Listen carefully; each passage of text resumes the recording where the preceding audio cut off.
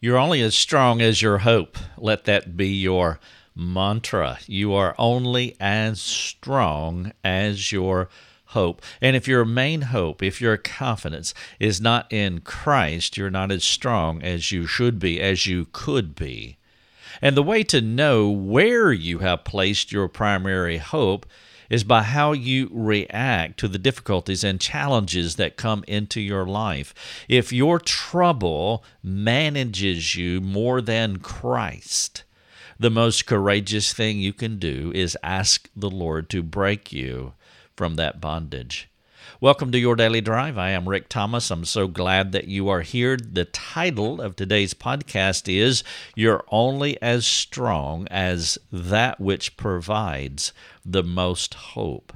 Think about all the things that you love, all the things that you enjoy, all the things that you are thankful that you possess, that they are part of your life. And then think if those things were to vanish, were to go away, how strong would your faith be in Christ? I'm not wishing hardship on any of us, but I do realize how we can misplace our affections. It's not that any of those things that you have probably just thought about are bad.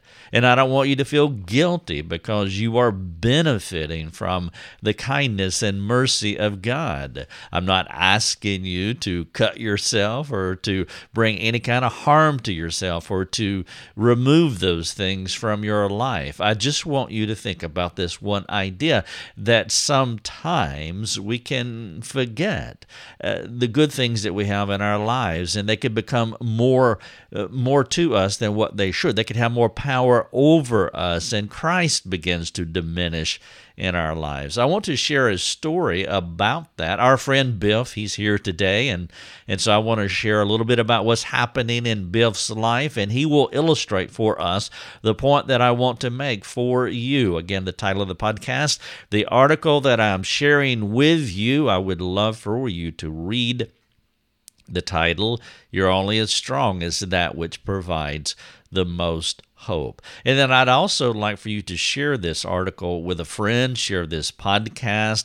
If you are in the disciple-making business, if you're a Christian, you better be, then use this because you know someone in addition to yourself who has this tendency to have misplaced affections, misplaced confidence, misplaced hope. Let's talk about Biff. He sat in my office. He was discouraged. He just received the news of his impending divorce. He sunk into his chair and he cried. And no matter how tough he wanted to pretend to be, we men, we know how we are.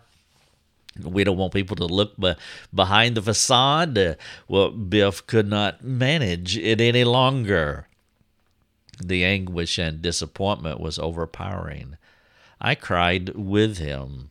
One, because I'm a crier. That's what I do. I cry when people hurt. But I also knew where I needed to take him. We couldn't stay there forever, but you have this tension when you're caring for people. And so the most vital thing was not to move forward at that moment, but to weep with a broken man. In discipleship, you have to prioritize your aims. You have to make sure that you know the sequence in bringing soul care to someone. The only thing appropriate for Biff at that moment was to weep with him. Christian counseling is neither Christian nor counseling if you do it without compassion. Biff did not need a plan at that moment as much as he needed an understanding friend. Some sorrows do not need spoken words. There is a grief that stands without explanation. Biff was experiencing one of those sorrows. His marriage was ending, and apart from a mighty miracle from God, nothing was going to stop it. Have you ever experienced that kind of suffering? Have you ever come to the death of hope? Now, perhaps your marriage is sound. I hope it is. I trust it is. And if it is, I rejoice with you. My marriage today is in that place. In fact, we have been on a good run, a multi-decade run. God has been very kind to us. It is a mercy from the Lord to have a fantastic relationship with your spouse. And some of you have that. Rejoice. Don't feel guilty. It is a gift from God. But here's the thing. As you enjoy what you have, I also want you to apply what I'm sharing about our friend Biff. Though your marriage may go the distance, all of your hopes will not. Everything that you dream, everything that you imagine, everything that you want, well, it's not going to go the distance. It's not going to turn out the way that you hope it will. If you're not currently going through a personal trial, it's a promise from God that your day is coming where suffering will be your companion. None of us will get out of this world without experiencing multiple painful iterations of the curse of Adam. It is the disappointments of your life that will reveal your hope. There's a silver lining in those disappointments because they will reveal where you are with God. When the sad times come, there will be an accompanying test. Biff is in a test right now. The sad time is here. The gray cloud has come in and is hovering over him. He reminds me of the disciples. They were doing well until the thing they cherished the most died. The death of Christ highlighted this problem. It highlighted their hope. It's easy to rest in and trust God when things are going well. And I suspect that most of us who are doing well have that accompanying deception about our faith in God. I can trust God when things are going well. It's not hard to trust Him when you're getting what you want. Now, I do not wish calamity on you. And that's not the point here.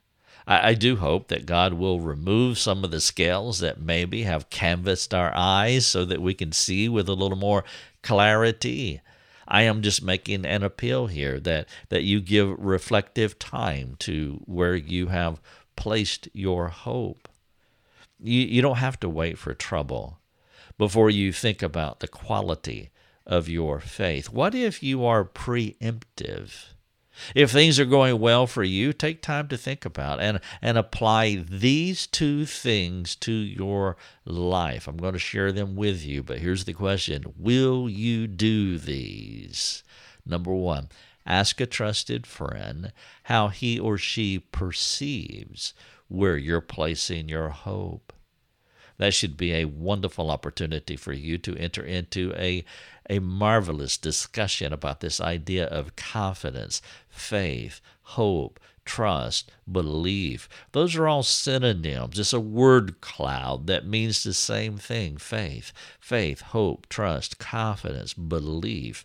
Ask a trusted friend how they perceive where you are placing yours. And then number two, ask the Lord to turn His light into your soul so you can see the real you. Kind of like what He said in Hebrews 4:13. In the last podcast, I talked about this. And no creature is hidden from His sight, but all are naked and exposed to the eyes of Him with whom we must give account. Some of the saddest situations, some of the saddest counseling situations that I've had are people who were doing well in life until personal sorrow altered their predetermined plans. In nearly every case, they did not prepare for the obvious. Humans are born to suffer. Let me give you a few examples of what I mean. The rich person did not discern how much he placed his hope in his wealth. The successful person did not see how his hope was in his self-reliance. The child-centered person was doing well because their children were doing well. The healthy person was on top of the world because of his physical conditioning. The intellectual person was confident because he was smarter than the average bear. The beautiful person felt great because they knew how to keep old age behind a mask. Then disappointment enters the room. Along comes sorrow, and the self-sufficient's hope exits. The reality of imminent grief should motivate any rational person to assess themselves soberly. Now, my goal here is not to be oppressively negative, though some of you may be hearing that right now, and that really is not my point. I'm not Eeyore. I don't want to just be that person that lives under the cloud, and I'm going to draw all you in under my cloud as well. No, that's not what's happening here. But I am a realist. I mean, that is true. I tend to be a little more black and white than the average person. And so if disappointment is not here today, well, it's coming soon. The unwise and careless person does not give cautious attention to where they place their hope. They enjoy today with all of its benefits, and they do not take heed about the fragility of life or the subtleties of self-deception. Now, I want you to do both of those things. Enjoy today. Enjoy all the benefits that you have. The things that you love them. Love them well. Love them fully, entirely. Don't feel guilty about the mercies of God, the things that He has blessed you with, and take heed about the fragility of life and the subtleties of self-deception. If you don't take heed to the words that I'm sharing with you, when disappointment comes, you'll be a relational train wreck. Biff had placed his primary hope in his marriage. Now, place hope in your marriage. Yes, do that. But I'm talking about primary hope, your first hope. I know this because his grief was abnormal, a pain that had no end. If you don't get over the bad things that have happened to you, then you have misplaced affections. After a while, that grief will turn to bitterness and unforgiveness and anger. And perhaps you know people like this. It is abnormal grief that has metastasized, and now it is bitterness and anger. Well, that's because they have misplaced affections. The sunshine will not return to your life until you make Christ your ultimate joy in life with no conditions. It's okay to have a rattled confidence, a rattled faith, but if it stays that way, your Christianity is out of whack. If Christ controls you, whatever upheavals come to your life, you will not live on a yo-yo. Oh, you may waver. No, you will waver. You will have bad days. You will be sad, but your trouble will not manage you in adverse ways. I was Biff. I could say that this is autobiographical because when my marriage went into the tank and eventually went into divorce, I was managed by it because that was my primary hope. The things that I'm sharing with you are autobiographical. Biff was up and down, and you could predict his movements based on what was happening with his spouse. Think about a marionette. Think about a puppet on a string. If she looked as though a reconciliation was in the future, Biff had a pep in his step. When things took an unexpected negative turn, he was sinking in his chair again. The text that I want you to focus on is one of the cornerstone texts in this ministry. It is 2 Corinthians chapter 1, verses 8 and 9. I'm going to share it with you. I've shared it before, but I want you to reflect upon this text. Paul said it this way. There are a couple, four sentences here. Sentence number 1, 2 Corinthians 1, 8 and 9. For we do not want you to be ignorant, brothers. Paul is talking. I don't want you to be ignorant, brothers, of the affliction we experienced in Asia. Biff, do not be ignorant of what you are going through. Podcast listener, if you are in suffering, if you're disappointed about something, do not be ignorant about what you are experiencing. Paul said, for we do not want you to be ignorant, brothers, of the affliction we experienced in Asia. Second sentence, for we were so utterly burdened beyond our strength that we despaired of life. And that is where Biff is. He is burdened beyond his ability to rectify the situation. He can't fix his marriage. It is beyond his self-reliance. Third sentence, Paul said, indeed, we felt that we had received the sentence of death. It was not only beyond his strength to where he was despairing of life, but they had a death sentence on them. That's how it felt. Last sentence, but the conjunction, it joins two thoughts. I want to join what I just said to the next thing I'm going to say. Paul said, but that was to make us rely not on ourselves, but on God who raises the dead. And so he began this passage by saying, don't be ignorant of what we're going through, because God is teaching us not to misplace our hope, to rely on the wrong things, but to rely on him who raises the dead. What Paul learned was not Biff's experience.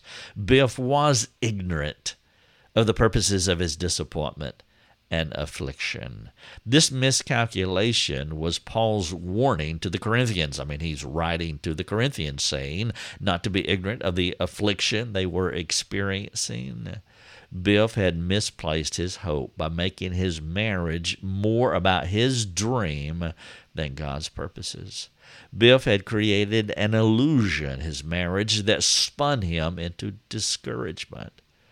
Biff's story is yours if you put too much hope in the wrong thing or the wrong person. You are only as Christ-like as the central fixation of your dream, because the most essential thing in Bill's life was his marriage. The lack of marital happiness diminished his Christocentric equilibrium. The most difficult thing to tell Biff was what Paul attempted to teach the Corinthians. Biff was relying on himself to provide the most important thing to him, which was his marriage. His marriage was the epicenter of everything for Biff. His marriage was the foundation upon which he was standing. Maybe that's a better way to think about it. And when you remove the foundation, he was free-falling. It should be that when you remove the marriage, he's not free-falling because the marriage is not the foundation. But Biff was relying on something that he had constructed, in this case his marriage. Biff's inability to break free from his self-imposed funk, it revealed his misplaced hope. Now I'm looking beyond normal grief. I described it a while ago as abnormal grief. And after it went on, yes, I did weep with him, and I spent time mourning with him and showing compassion, but I knew where I had to go.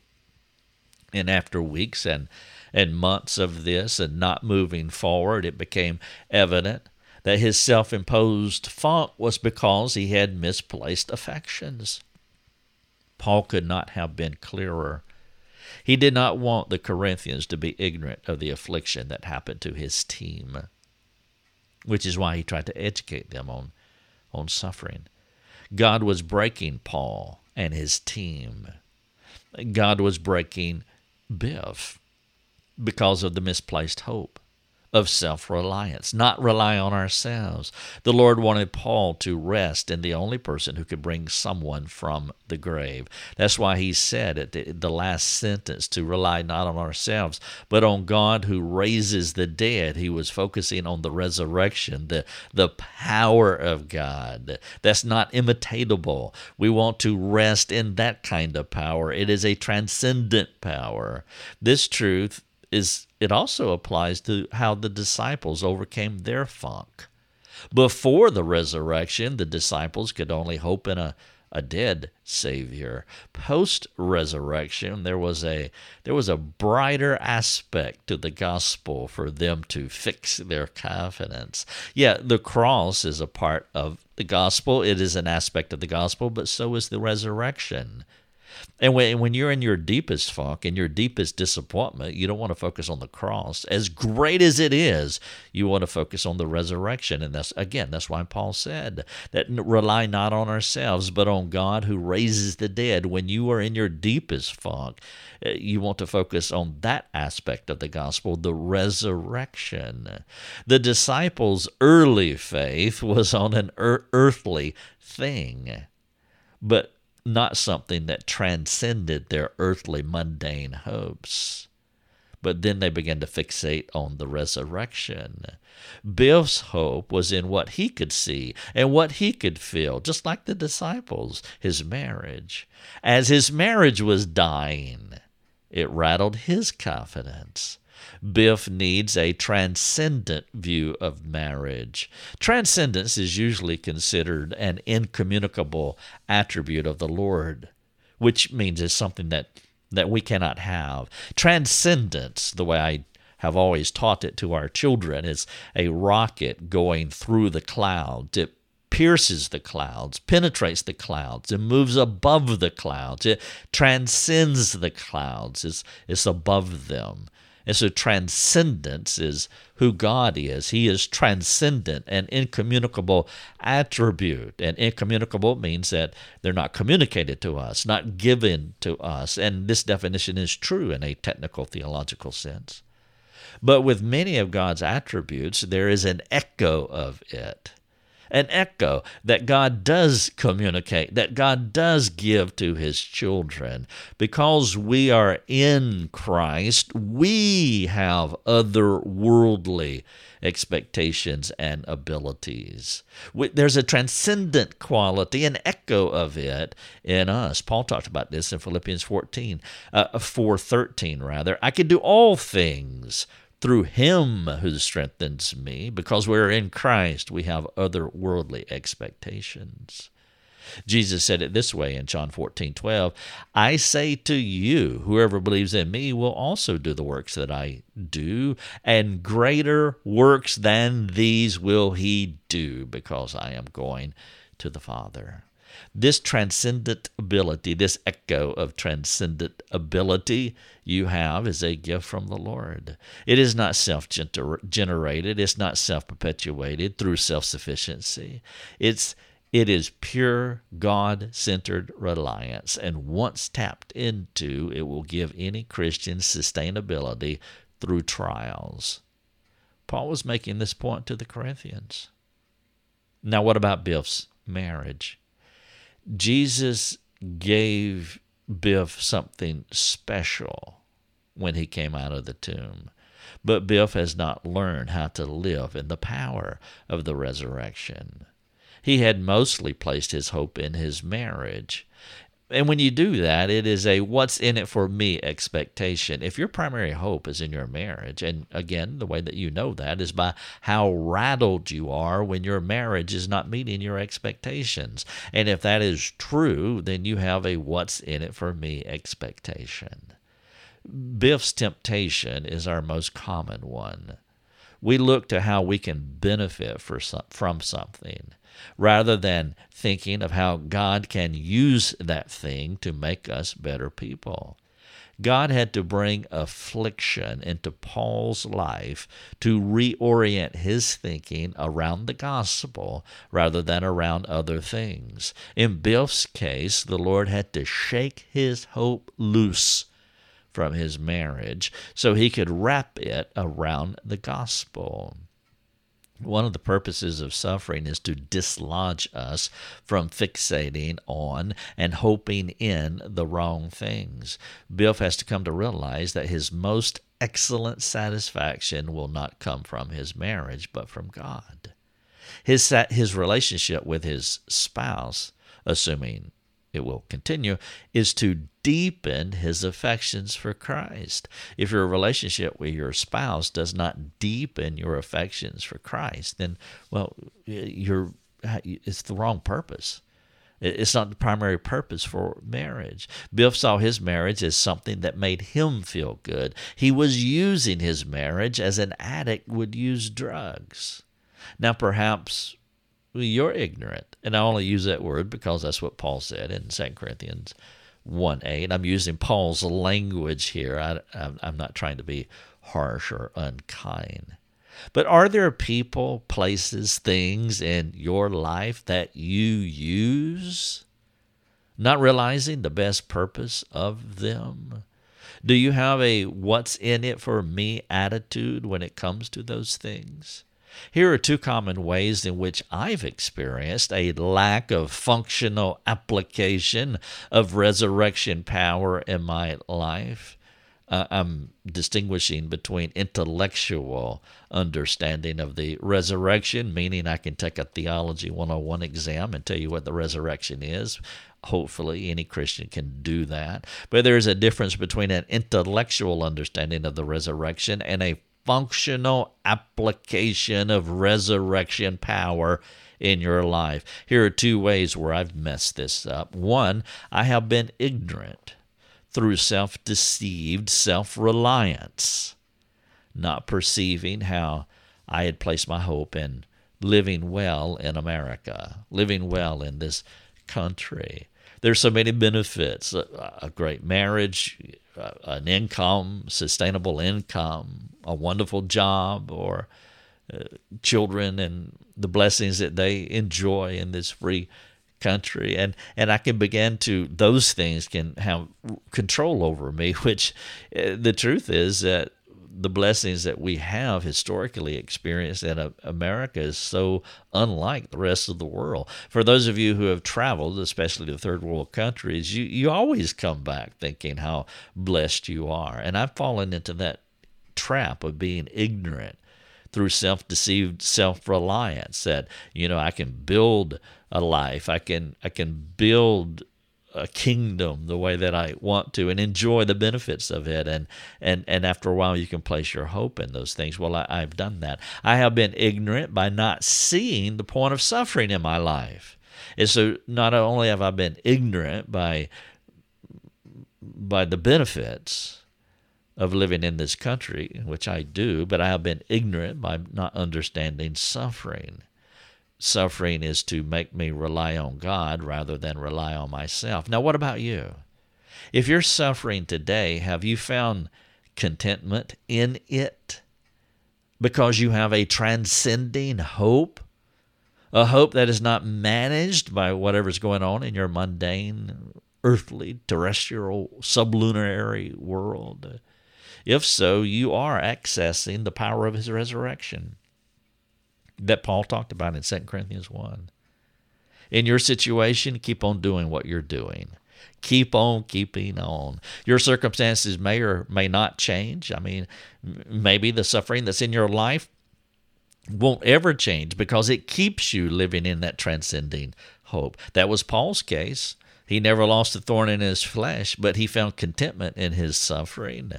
And God had to do that for him so that Paul could access that transcending power, that transcending hope. And so your circumstances may not change. They may change. I don't know. But you will be okay because those disappointments are not what manages your mental state. Now, perhaps some of you are living in a false victory of self-reliance. If so, you need a loving, courageous friend to come alongside you to discuss these things so you can learn how to let go of your dream while embracing a transcendent life.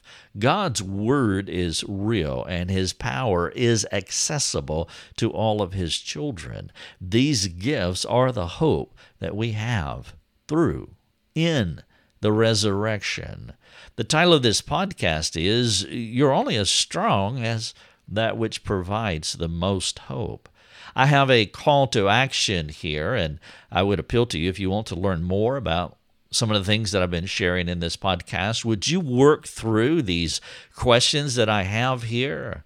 For a double bonus, would you work through these things with a friend? I have some good, I think, insightful questions that will help you to flesh this out. And then would you begin reading some of the embedded links inside this article and share them with a friend as well? And as always, you can talk to us, and it would be our pleasure to serve you.